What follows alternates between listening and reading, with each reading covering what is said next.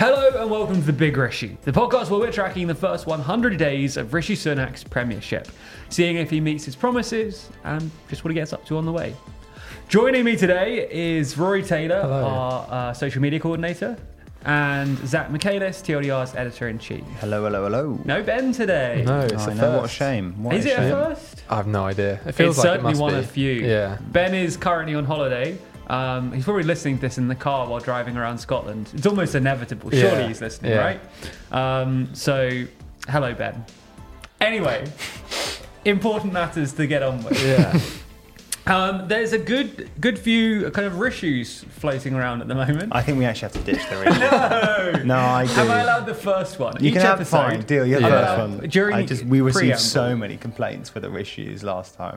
I do just think it's going to circle back and be funny again, though. Do you think? I think it has to. I'm not sure. Okay, go on. You have the first issue. Can I have it again? You please. Okay. There's a lot of issues. There's a lot. Yeah. Can't remember my point. Okay, so one of the biggest issues facing both Sunak and the government more generally centres around strikes. Mm-hmm. Now, we've talked about this before in previous podcasts. This was a Truss issue as well. And it was an issue all summer. It was a Johnson issue. It's just an issue. Throughout the summer, we saw a number of strikes. Sorry? Barishu.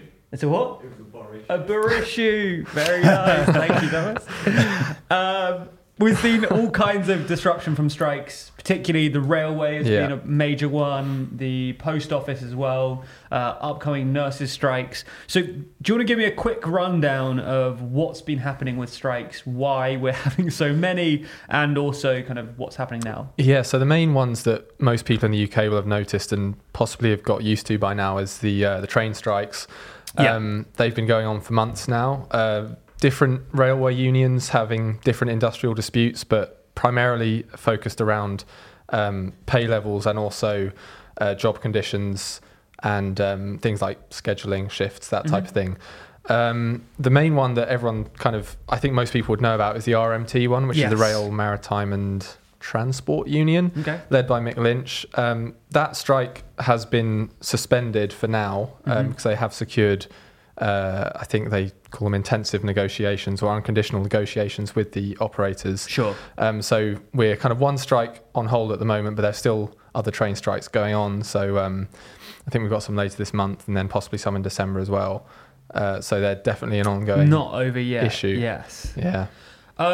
So obviously it's been, as I said, it's been an issue that a number of different administrations have had to tackle now. Johnson and Truss, relatively limited grasp on the issue. They've continued to this day.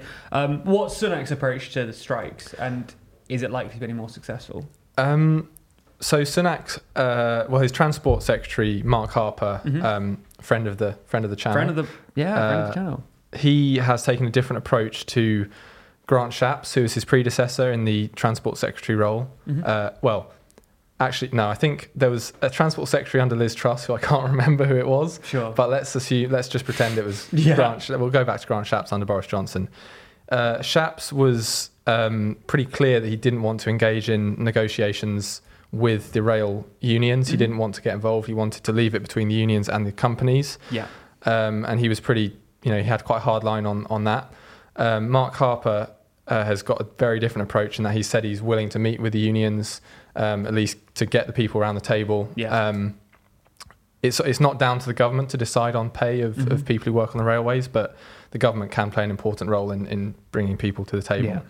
Yeah. And I think the suspension of the RMT strike at least shows that there is some movement, there is a bit of progress on that.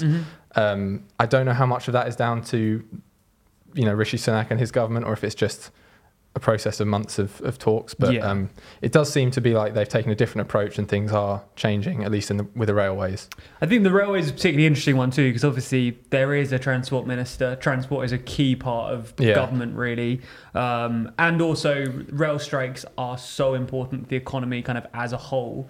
There's other strikes which are clearly important as well, but you can see railways, commuters, all that stuff is so fundamental to businesses and kind of the workings of government. And as we've seen throughout the summer, it can hurt the government too. Obviously, they're not necessarily responsible for the kind of negotiations, as you said, but transport and that kind of stuff is one of few places where there's a clear interaction between regular people and the government on a day-to-day basis. So if it goes badly, that can cause some blowback on both sides. I mean, the RMT have got a lot of blame too, but that's not where it ends, obviously. I mentioned kind of the civil service, nursing, Royal Mail, a number of other strikes, so kind of like a wave of strikes. Again, do you want to give us a rundown of what's happening with those strikes? And I'm also interested from both of you why we're seeing so many strikes. This is kind of an unprecedented across the board. We obviously see some strikes each year, but it does seem like this is an increased number. So kind of what's behind this? Yeah, I can talk about what's kind of happening, and then if you want to jump in and explain what's going on. Do you want to go first? Yeah, sure. Go on, then. Why? So one of the most recent ones is the Royal College of Nursing, which represents nurses in the NHS. They voted for a nationwide strike for the first time in their entire history, which is like 100 years or something. And that is over pay and job conditions as well. I think, who else have we got? Royal Mail, like you said, they've got a similar strike. The civil service, one of the unions representing people in the civil service, are also going to strike. Again, because of pay. Yeah. Isn't there like the lawyers as well? I think the barrister strike is finished now. Okay, I think that did happen. Yeah, that did happen. There's the possibility of a teacher's strike as well. I don't think they voted on that yet, but there's just every sector. University lecturers. Bloody lefties. Yeah. Strikes in most public and not most, but in a lot of public and private sector industries.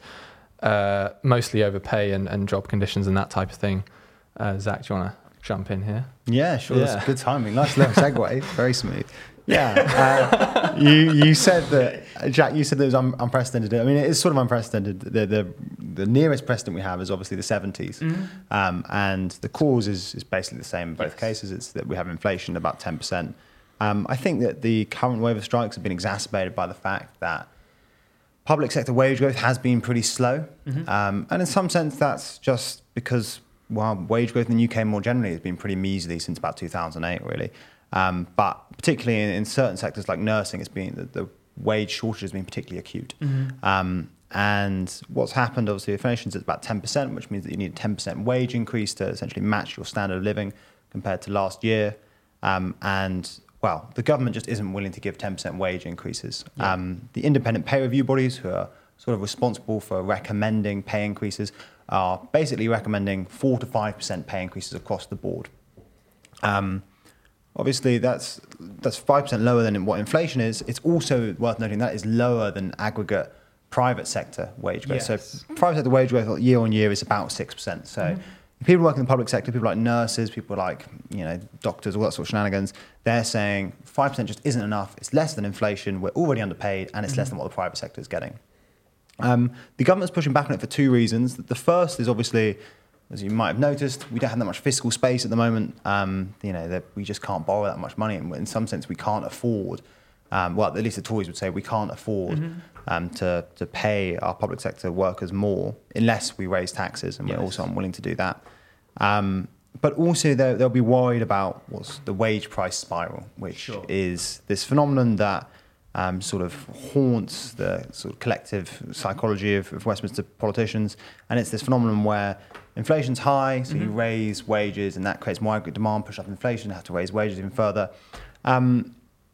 I think the problem here is that there just really is, there's no obvious solution here. There's no palatable solution to both sides. Yeah. And that's a really crap answer, because I'm basically just saying I don't know how this ends. But I just can't see the government agreeing to anything that is even close to what the unions are demanding. For example, I think the nurses are asking for a 17% pay rise. Yeah, I think they wanted something like 5% above inflation to make up for years of underpaying. And that would be about 17%. Which is huge. I mean, Steve Barclay, the health secretary, says that's he called it unaffordable and impossible. He estimated it being £9 billion. It would cost the government £9 billion, which is, it's quite a lot of money. Yeah. It would sort of add about 15% on the current deficit that we're looking at. So I just can't see the difference between the 5% that the government wants and the 15% is massive. Where's the space for agreement there? I'm not optimistic about this. I think what is interesting is Labour's position on this. So, as always, Labour have tried to fudge it And their current position is that we don't support the strikes, but we understand them. Yeah. Which is a bit iffy. It's not very interesting. Yeah. I think that's actually politically just almost a mistake. I think that actually public support for, I don't know, this is my intuition. Yeah. Public support for strikes will actually increase over the coming weeks, just because as inflation kicks up and people realise how tough living, how expensive the cost of living is at the moment, I think sympathy for, frankly, underpaid public sector workers will probably increase. I might be wrong about that. People might be so put off by the fact that nurses aren't working and the trains aren't working and all that sort of shenanigans that they just get irritated. But my intuition is that actually public sympathy for strikers will increase over time. Yeah, I think I agree with you on that, especially when it's multiple sectors striking at the same time. When it was just the train strikes earlier this year, there was a lot of people say train drivers earn this much, nurses earn this much, why are train strikers driving? But when you have nurses striking, railway people striking, civil service people striking, like all across different sectors, it does kind of paint a clearer picture of actually there's a lot wrong here. It's not just one group of people wanting more money. Yeah, I think, like, for example, nurses. People are not going to go, oh, the bloody nurses, they're paid way too much. Have you seen that nurses on 35k a year? Yeah, you're not going to see that. No. So, yeah. It'll be interesting. Clearly, we're kind of still towards the beginning end of this story, I think. It's been going on for a while now. But as you say, no clear resolution in sight. So this could continue to be an issue for Rishi. Yeah. Can I say one more thing on it? Go for it. The last thing that I think is interesting about this is that since the 70s, governments across, maybe not Europe, but the UK and the US have basically legislated to reduce the power of unions. And we've sort of forgotten that unions exist for the best part of 40 years. And this is a reminder that unions do exist. And it's also interesting because inflation is one of those things where it encourages unionisation. And I think that we should see a return to, we'll probably see, at least in the short term, a return to the politics of unionisation and essentially Labour trying to regain some of its power, bargaining power against, capital, essentially. Yeah. Cool, sorry, just a little tangent. No, that's good. I think it's an interesting structural change in the political economy. Before we move to the next issue, a quick shout out to the TLDR Awards. We have just put forward the shortlist. The TLDR team nominated their favourite contributions of the year under a number of different categories. And we're looking for your votes to find out who you think made the best video, what you think the best video is, etc, etc. So if you like our content, if you watch a lot of our content, I mean, if you're 10 minutes into a podcast, you probably do, then cast your votes now. The link will be in the description of this video, unless we forget, in which case you can find it on Twitter or something, I imagine. Okay, next issue. We have an ongoing issue, another ongoing issue, in fact, an even longer running issue, the channel migrant situation. There's been a deal reached over the weekend. Yeah, signed this morning. What has happened? So how long ago did we do a podcast episode on channel migrants? Last week, possibly? Or week before? It wasn't long ago. Was it 2 weeks ago, max? Sure. Yeah, anyway, Suella Braverman, the Home Secretary, has just signed a deal with her French counterpart aimed at reducing the number of people in crossing the channel in small boats. I can just go through briefly what's in the deal. It's pretty short. Basically, the UK is going to pay more money to France so that France can step up their patrols of the northern French coast, aiming to intercept boats trying to cross the channel. So this year, the UK will pay France £63 million.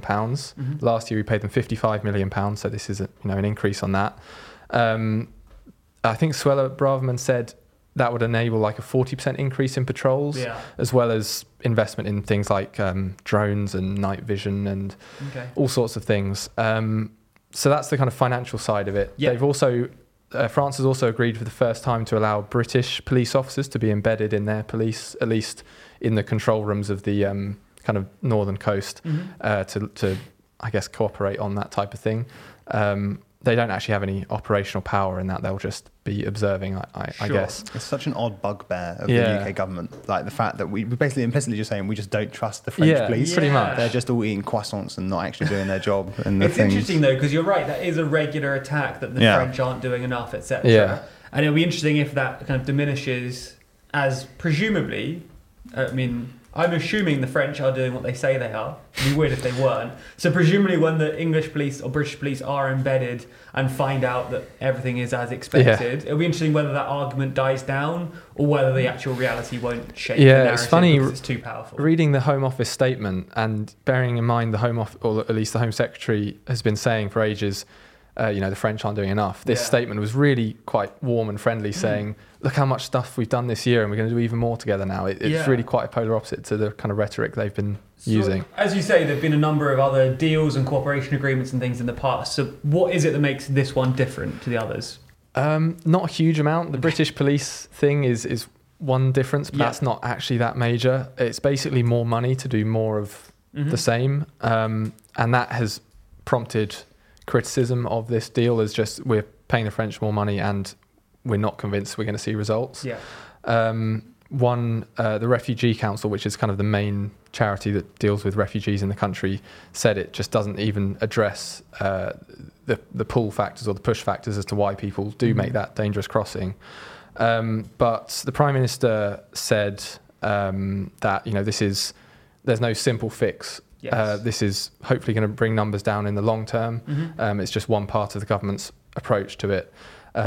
But as a standalone thing, I can't see it being a huge difference to what we had last year or in previous years. Zach, do you see this working?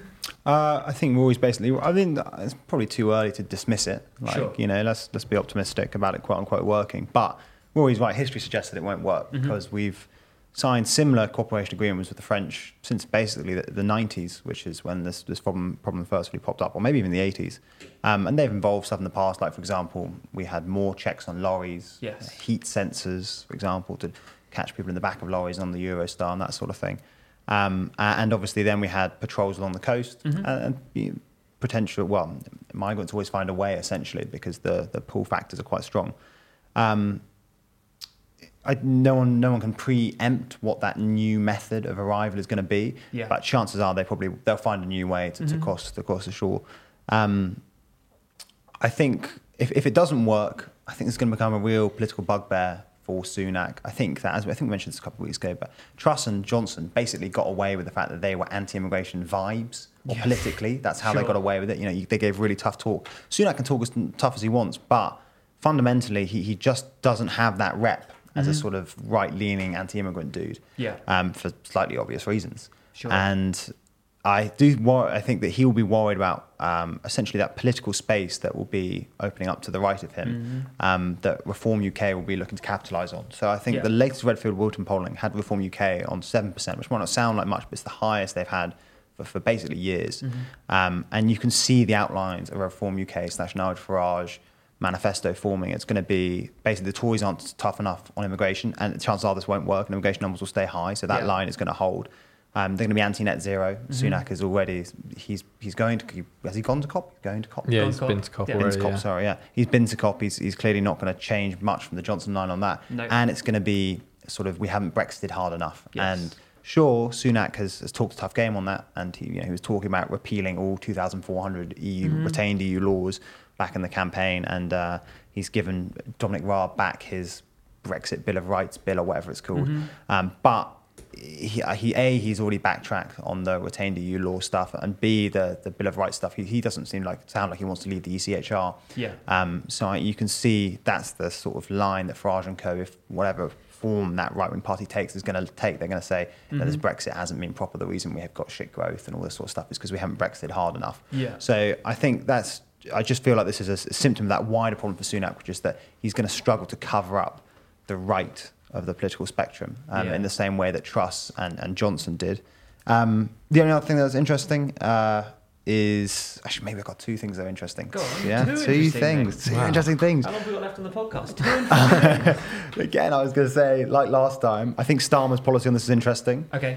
Again, it's the government's plan isn't working. It's interesting that he likes talking about it at the moment, because historically, obviously, Labour haven't liked talking about it. And I think the most recent soundings he's made suggest that he actually wants to be tough on immigration as well. And again, interesting policy decision from Starmer. I don't know how well it will obviously what he's trying to do, he's trying to compete for that sort of like quote unquote centrist middle ground voter. But it'll be interesting to see how that plays with the left of his party.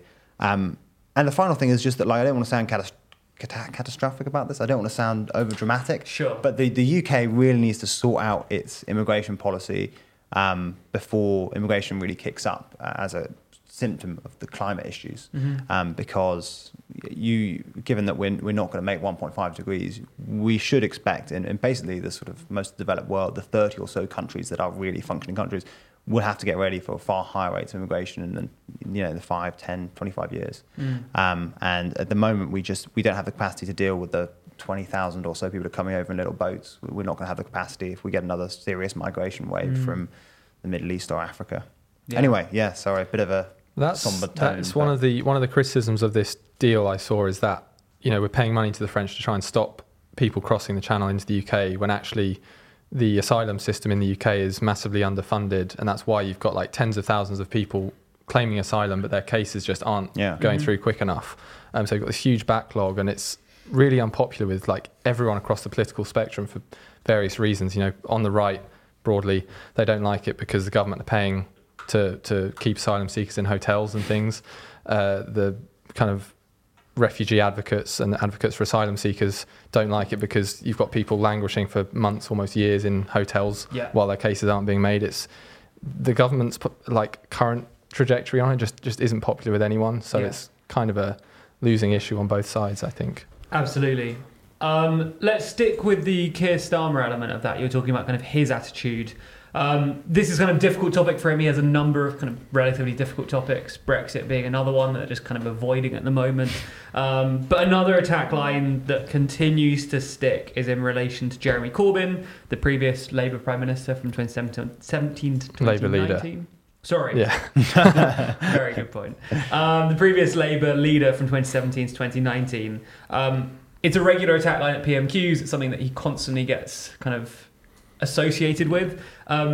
What's the latest on that? There's rumours that there's going to be some changes in the relationship between Labour as a party and also Jeremy Corbyn. So Corbyn, for those who don't know, currently is an independent MP. He's not a member of the Parliamentary Labour Party, but he is still a member of the party, the wider party, just as an individual. It was in the Times, I think my notes say, that members of the shadow cabinet were trying to urge Keir Starmer to permanently expel Corbyn from the party, like his individual membership, to permanently kind of expel him from that, to try and like stop these attacks from Sunak. Sure. But firstly, these are just kind of unnamed sources in the Times, so we don't know how many people are actually urging Starmer to do that, but. Sunak, let's say Starmer did do that. Sunak's not going to stop talking about Jeremy Corbyn, is he, in Prime Minister's questions? Mainly because they obviously think it's an effective line. I don't know how effective it is, but they obviously think it is. But also the fundamental part of his attack line there is that Starmer supported Corbyn in 2017 and 2019, not that he's still friends with him. Yes. I don't think anyone could argue that Keir Starmer has made many attempts to keep the left, like the Corbyn left of the party, on his side. He's kind of done almost everything he can to like exclude that wing of the party. So I can't see Starmer actually doing this expulsion of Jeremy Corbyn, because that would just bring the issue into the limelight and cause a debate, when actually if he just leaves things as it is, the only person talking about it is the Conservative government. But who knows what might happen. I completely agree with Rory. I don't even think that the Tory line associating Starmer with Corbyn is even directly aimed at like median voters. What it's really trying to do is just reignite that internal battle in the Labour Party. Make them spend some time fighting each other, and remind everyone that there is still a left wing to the Labour Party, and they do still have some. I mean, this is not supposed to be a value judgment on it, but they do have some generically unpopular takes. And so I think that Starmer's best shot here is just ignore it. It's just let it wash over him, because every time he sort of indulges in it, gets a bit like, maybe I'll kick out Corbyn. Then everyone gets, you get the whole fight between the left and the centre Labour Party kicked up again. They don't need it. They don't need it. Speaking of that, one final thing, kind of a fight for Labour. There's been kind of associated rumours that Jeremy Corbyn might consider running for London Mayor in 2024 when it's next up for re-election. Obviously, the expectation is that he won't be running as the Labour candidate. He'd be running as an independent, would likely take votes away from Labour though, so it's still kind of a battle between the two. Do you see that as likely that Corbyn could run for Mayor? And if so, does he stand a chance? I don't think it's likely. I think this is the second time now that these kind of rumours have come out. I'm sure there are people close to Corbyn saying, "Oh, you should do this," but I've also equally seen people say these conversations aren't happening and it's not something Corbyn actually wants to do. Ultimately, you have to wait and see. I think that's great analysis, isn't it? That was trust issues. Bigger issue. Yeah. Well, you're so well connected. That's what I love about you. What was I going to say? Having just teased you before that, I'm going to say the exact same thing as you. I've got no idea. But also, I think actually it's worth saying. So Sadiq Khan, the current Labour mayor, he can run for a third term if he wants, and he has indicated that he does want to. So if Corbyn did want to run, it'd be independent directly against Sadiq Khan. But I can't see it happening. Sure. And also, I think he's Corbyn is probably popular in London, but they've actually changed, or by the next election, they will have changed the voting system from supplementary voting to first past the post in London for mayor. So, that makes it even harder for any kind of independent candidate to make any ground in London. Although it does make it more likely that it'll shaft Khan, because obviously, I mean, the most likely outcome, the most likely effect of Corbyn running would be for him to split the left-leaning vote and allow Sean Bailey or whoever the Conservative candidate is to just come straight through the middle. Yeah. Which, could that be why first past the post is implemented? It actually is. It's definitely why. Yeah. It's not even a conspiracy. Yeah, we should say that changed the electoral system in London. The people of London, the London Authority, didn't decide that. That was part of the Government's Elections Act that kind of enforced first past the post onto the all the kind of mayoral elections across the country. I think that's the word. Yeah. Okay. Well, I guess we don't know. Thanks for wait and answering see. My question, we'll have to wait and see. We have to say wait and see. Exactly. Just end every episode like that, I think. We'll have to wait and see. Well, we're meant to have a script of what I say at the end of the episode. It was like a big introduction a couple of weeks ago, or a week or so ago. And for the second week in a row, I forgot to print it out. And I also don't have my phone with this, so I can't even read it out. So from memory, the big reshoot is a TLDR production for 326 Limited. It was presented by me, Jack Kelly, alongside Rory Taylor and Zach Michaelis. It was produced by Thomas Love and edited by Scarlett. Is it Scarlett? Is it going to be Scarlett? Probably. Okay, yeah, cool. I think that's it. This is great. Right. That was worse than we did. So much worse.